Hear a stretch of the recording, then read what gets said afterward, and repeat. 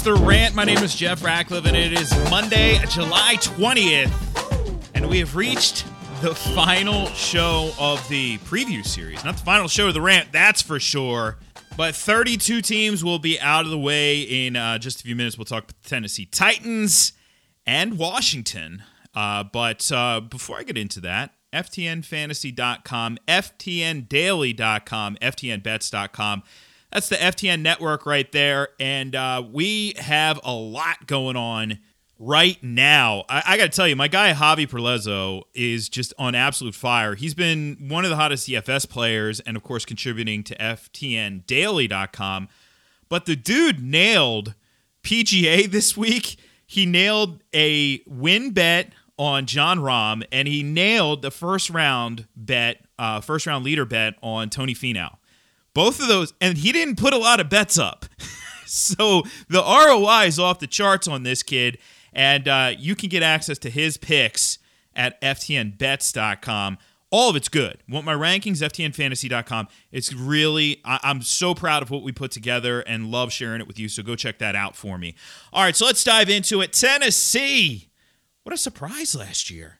This was a team that expectations not that high. Marcus Mariota starting out the season as the quarterback. You had sort of this disappointment of Corey Davis. We didn't know what we were going to get with A.J. Brown. I mean, we know what he was in college, but sometimes that doesn't translate in year one. There was a little bit of optimism surrounding Adam Humphries, but such a low ceiling with him, and we knew the volume was going to decrease. And a lot of people just generally not high on Derrick Henry, even though in December of 2018, he was absolute fire emoji. So, everything kind of changes because we get Tannehill stepping in, and was that the spark? I mean, obviously the team did commit to Derrick Henry early and often last year, so that helped the cause. But was that the spark? Because Tannehill kind of did a lot of what you would expect Marcus Mariota to do. He wasn't a high-volume passer, but he was efficient and mobile when it mattered. Ryan Tannehill's sneaky mobile, right? He's not the most mobile quarterback out there, but he can accumulate yards with his legs. Heading into this year as a full-time starter, I'm projecting him at 251 rushing yards, just under 3 rushing scores. That's a solid additional amount of fantasy points he's adding with his legs. I don't think it's going to be big-time passing numbers, and it really wasn't last year. And I should say that there was a little bit of yak going on there. So a lot of yards after catch, not the highest air yards guy, so you would expect some regression in efficiency for Tannehill, but that's fine. You did see a lot, thinking back to Miami, though, you did see a lot of yak with Tannehill there, too. Jarvis, the one year, had a monster yak year with Tannehill, so maybe that's a little bit of Tannehill's game. But regardless, still like him. I mean, last year down the stretch, he was absolutely phenomenal for fantasy purposes, and I know that there are folks out there who had Tannehill actually help them to a fantasy championship. I don't think we see the same exact production. And in fact, I highly doubt we see him as like a top 5 option, which is what he was down the stretch. But that being said, you view him, I don't think he's quote unquote a safe option in the late rounds. I do think he is an upside option though. I mean, look what he did. So from week 12 on last year, only 1 finish outside of the top 10, only 2 finishes outside of the top 6 at quarterback, and one of them was in week 17, so what do we really care about that? He was really good down the stretch. Really good.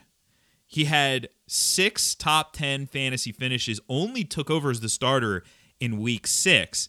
He had 1 more than Kyler Murray, top 10 weekly finishes. But that being said, again, it's a ceiling floor issue. I think we're going to see him closer to his midpoint this year, so I do think you look at him as more of a quarterback 2 option, but I wouldn't hesitate in drafting Ryan Tannehill, and a part of it is really the weapons at his disposal. I do like A.J. Brown. Now, I will say my projections like A.J. Brown a lot more than I like him. He keeps coming in at like wide receiver 12 in projections, and I think that is partially due to how the targets are being currently distributed by yours truly. And I have to take a closer look at that. I just can't see a scenario where Corey Davis approaches 100 targets. Certainly, I have A.J. Brown over 100 targets right now. I'm 106. A.J. Brown, very efficient as well. But for me, this is one of those where I throttle back in my rankings. It's hard to see. He's not going to be anywhere close to 20 yards per catch this year, but I still have him up over 16, and maybe that's a little ambitious given what given the small sample size that we have. But he could easily be a 1,000-yard receiver yet again this year. He could score 7 or 8 touchdowns. I mean, he's a big dude. He's fast. He's just all around kind of what you're looking for, especially for the long term. But I can't rank him as a wide receiver 1 just yet, especially in an offense where we don't consider, we're not expecting a high volume passing game in that offense. So 17 puts him solid wide receiver 2. You have weekly ceiling with him. There's going to be possibly some weeks, sure, where if it's a heavy Derrick Henry script, then you're not going to get a ton out of him, but that's fine. And obviously he riffs very well with Ryan Tannehill because, like Tannehill, he was lights out down the stretch. 7th place fantasy finish in week 12, 2nd in week 14, 7th in week 15. He was 22nd in week 16, which it really didn't lose you the week. It's not like he finished 80th or something like that. So I like him a lot. I think the question is ultimately, will it ever happen for Corey Davis? Will he be a Devontae Parker where it happens finally after like 5 years in the league? Yeah, I don't know about that one. Not going to hold my breath there with Corey Davis. But, Jonnu Smith may be a little bit of a different scenario. I think there is some appeal to Jonnu Smith, potentially as a late round guy even. And, I've said this numerous times with the tight end position. I really don't want to be drafting a tight end late round, especially as my primary guy. But as a secondary guy, I certainly would position somebody like Dallas Goedert ahead of him. But if you're somebody who does like to come out of your draft with 2 tight ends and you get somebody like Evan Ingram, I don't mind pairing him with Jonnu Smith. You can't go safe and upside at tight end because there's very little safe out there. So safe and upside may work for quarterback. It's not going to work for tight end. And in this case, you're shooting for upside with both of those guys. And I think ultimately that's the name of the game with tight end. If you're not going to get one of the elite guys, you want somebody who's going to give you bang for your buck. Jonnu Smith has that. It's finally his show, too. You don't have Delaney Walker in the way. You have Ferkser, I barely know her, behind him, but that's about it. Michael Pruitt, not going to do anything. So it is Jonnu Smith's show, just not a ton of meat on the bone. And really one of the big reasons why is Derrick Henry. Derrick Henry, this time last year, there were a lot of doubters. Not that he was going in like the 8th round or anything, but I don't think anybody really saw an RB1 season out of him. And I think even there was somewhere around week 8, I tweeted out something to the effect of it is possible to be an RB1 in PPR without catching passes, because that was the big knock on Derrick Henry. And yeah, the response from Twitter, as you can imagine, was really classy. It was like, oh, don't do a victory lap yet, that sort of thing, whatever. He ended up being an RB1 without catching the football. He had 18 catches last year, just over 1 per game. And he was a number 5 fantasy running back on the season. 8 games in the top 10. He had 1 11th place finish as well, so almost 9 there, right on the edge. It's an RB1 week. He played 15 games, so over 50% of the time. He didn't play in week 16. You may have remembered that. And, of course, he goes out and is the number 1 fantasy running back in week 17 when, what do we care? I guess DFS. But regardless, he was so good down the stretch. 4th in week 9, 1st in week 10, 3rd in week 12, 4th in week 13, 7th in week 14, and then obviously was a little dinged up there. But regardless, hey, Derrick Henry, we know he's going to be a high-volume guy. I'm projecting him as the top guy in the league in carries. 298 there. He had 303 in 15 games last year, so 298 more than doable. I am projecting him with a slight uptick in catches because Deion Lewis is out of the mix. Now, the team drafted Darrington Evans, and that's pretty much all that's behind him. Dallin Dawkins is there too, but Darrington Evans may do a little bit of that third down back role in terms of carrying the football. So maybe we see Evans with 50, 60, 70, 80 carries. I'm actually projecting him at 85 right now. But where he's really going to be key for the team is that they're going to use him in the passing game. And they're not going to use him a ton, but they are going to use him. So, any hope that Derrick Henry was going to have like a Leonard Fournette last year line where all of a sudden his catches jump up, they double or something along those lines. I don't see that happening, but it doesn't need to happen. He carries the ball so much that he's locked in as an RB1 and really set up for success. The challenge right now, until we find out exactly where Dalvin Cook stands in terms of a holdout, is Henry the number 5 or the number 6? If Cook is good to go, then he's the number 6. But if we don't have an indication, and we're going to see next week when veterans report, do they report? We shall see. But we'll see if Dalvin Cook reports. And that'll give us a little bit of a better indication there. Anyway, let's finish this up with the final team here, the Washington Football Club. And as of now, well, there isn't a ton to like here. I will be bluntly honest with you. Dwayne Haskins is under center. Yeah. Maybe in a 2-quarterback or a super flex league, I would consider Dwayne Haskins as my number 3 because I don't want to just sit here and say, he stinks, he's never going to be any good. I honestly don't know if he's going to be any good. I know he was good at the college level. He was very impressive there in 2018. He had a lot of surrounding talent. That certainly helps. But I'm not willing to write him off for last year, especially given the circumstances, given the dysfunctionality of the organization, given that he was thrown into the fire. There were a number of things. He was not ready to go, not ready for prime time. And yet he was out there, right? He needed some time to develop. I don't know if that ultimately ends up hurting him or not, but I can tell you this.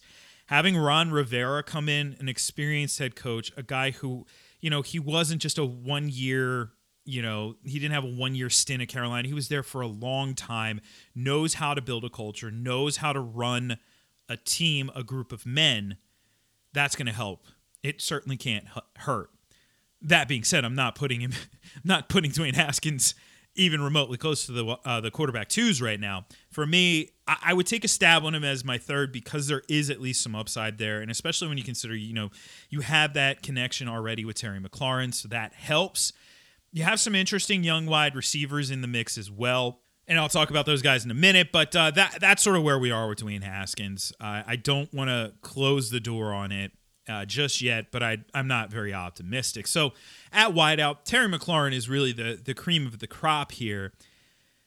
I don't see him as an uber high volume guy long term, but when you look at this group of wideouts, it's hard to not see McLaurin. And by the way, tight ends, it's hard to not see him top triple-digit targets this year. So if he goes up, I have him currently projected at 116 targets.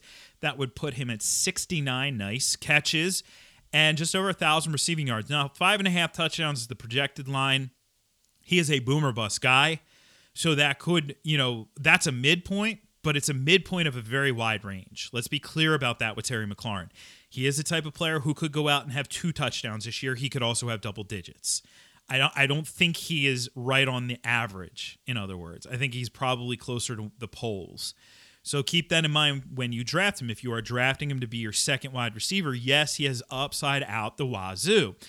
But you could be drafting your second wide receiver and, like I said, could also score 2 touchdowns, and then you're not going to be very happy with that because he just doesn't have enough volume to give you a high floor.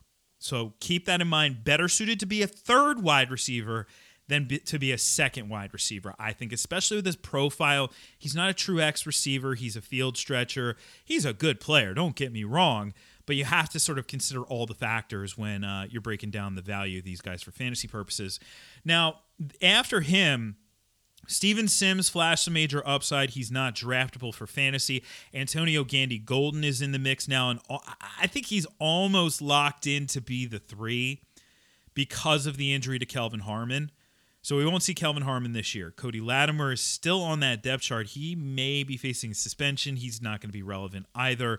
And then Trey Quinn is still there. I like Trey Quinn, but I don't see him being fantasy relevant.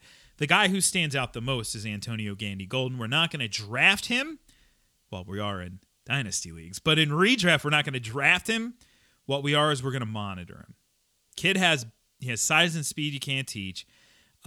Good combination of athleticism, and really has a different element than the other two guys. McLaurin and Sims are blazing fast, no doubt about it, but they don't have the size of Gandy Golden, so that certainly helps him. And if Dwayne Haskins is able to take a step or two forward, then I could see Gandy Golden being, I have him ranked well outside the top 50 now, but maybe being in that range of close to a top 50 guy, which deeper leagues all of a sudden starts to become relevant, and certainly becomes relevant for DFS purposes. Jeremy Sprinkle will be the top pass-catching tight end. Outside of like DFS punts, I don't see him being relevant at all. So that leaves us with the running backs. And at running back, of course, we have Darius Geis. Can you stay healthy, Darius Geis? Because there has been times in Darius Geis' short career, an extremely short career at that, where we have seen flashes of, whoa, this guy could be something. Whoa, that guy, did you see that run? Whoa, he yak yards after catch with this guy. I mean, anything and everything you wanted to see kind of crammed into, his career has been a highlight film. That's how short it's been, but that's how good it's been. 5 games, 42 rushing attempts, averaging 5.8 yards per. He has 7 catches, averaging 11.3 per. 1 TD as a receiver, 2 as a runner. I mean, not too shabby in 49 touches. He was the number 2 fantasy running back last year in week 13. The highs have been extremely high. The dude, and I don't think this is, some guys, there may be underlying injury, whatever. It seems like it's just bad luck with Darius Geis. Just like bad luck. Bad luck. The MCL sprain was at the end of last season. I would love to say I think he's going to play 14 games, 13 games. I take even 13. I can't say that for certain just given the track record. But the good news, Darius Geis is around in the 8th round. I have him ranked as my number 35 running back. Could be the number 1 running back on this team. And yes, it's not going to be a very good team. But I don't mind taking him in that range. At all. He's going to be your 4th running back probably if you take him in that range. 3rd or 4th. I don't mind taking him. Taking a shot on Darius Geis. Taking a shot on upside. Baking in the injury, sure. But of course, if he does get hurt, it'll be interesting what they do because they have Adrian Peterson here, and Adrian Peterson, sure, ran the ball a ton over the last 2 years, basically whenever Geis was not there, which is most of the last 2 years, but he's getting long in the tooth for running back. They have Bryce Love. Is Bryce Love going to be healthy? They did bring J.D. McKissick in to kind of be the next Chris Thompson, I suppose, in this offense. Or is the next Chris Thompson plus going to be Antonio Gibson? And when I look at this group of running backs, I mean, hey, I love Bryce Love and what he was able to do before the injury at the college level. I don't know if he'll ever be the same player, unfortunately. But Antonio Gibson is special. And he's special not because he's a running back, because he isn't really a running back, but he isn't a wide receiver either. He's so much in between. He's like, if he works out, he is going to be a rich man's Ty Montgomery. And there were times where Ty Montgomery looked like he could be something for fantasy purposes, but ultimately didn't fully pan out. Antonio Gibson could be what we hoped for Ty Montgomery. A guy who can go in and get, well, he's going to get an RB designation. So he gets an RB designation. I would rather see him get a wide receiver designation. But go in, carry the ball 5 to 10 times, catch 5-6 balls. If it all pans out. I'm not projecting that. But if it all pans out. Because right now, I mean, I have him with 47 rushing attempts, but I also have him catching 32 balls for this team. They're going to use him. He's a freak of nature. Size, speed. He's the name to know here. Beyond Darius Geis. If something happened to Darius Geis, and it very well could, it would not shock me if they said, you know what? We're just going to use Antonio Gibson. Wouldn't surprise me. So there you go. all of the teams out of the way. Rookies reporting tomorrow. We shall see. Veterans reporting, quarterbacks will be reporting this week, injured players this week, later this week on Thursday. Veterans, the rest, everybody else next Tuesday? Is this really going to happen?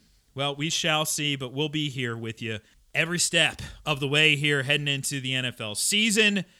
In the meantime, you can do me a favor, head over to ftnfantasy.com, ftndaily.com, ftnbets.com.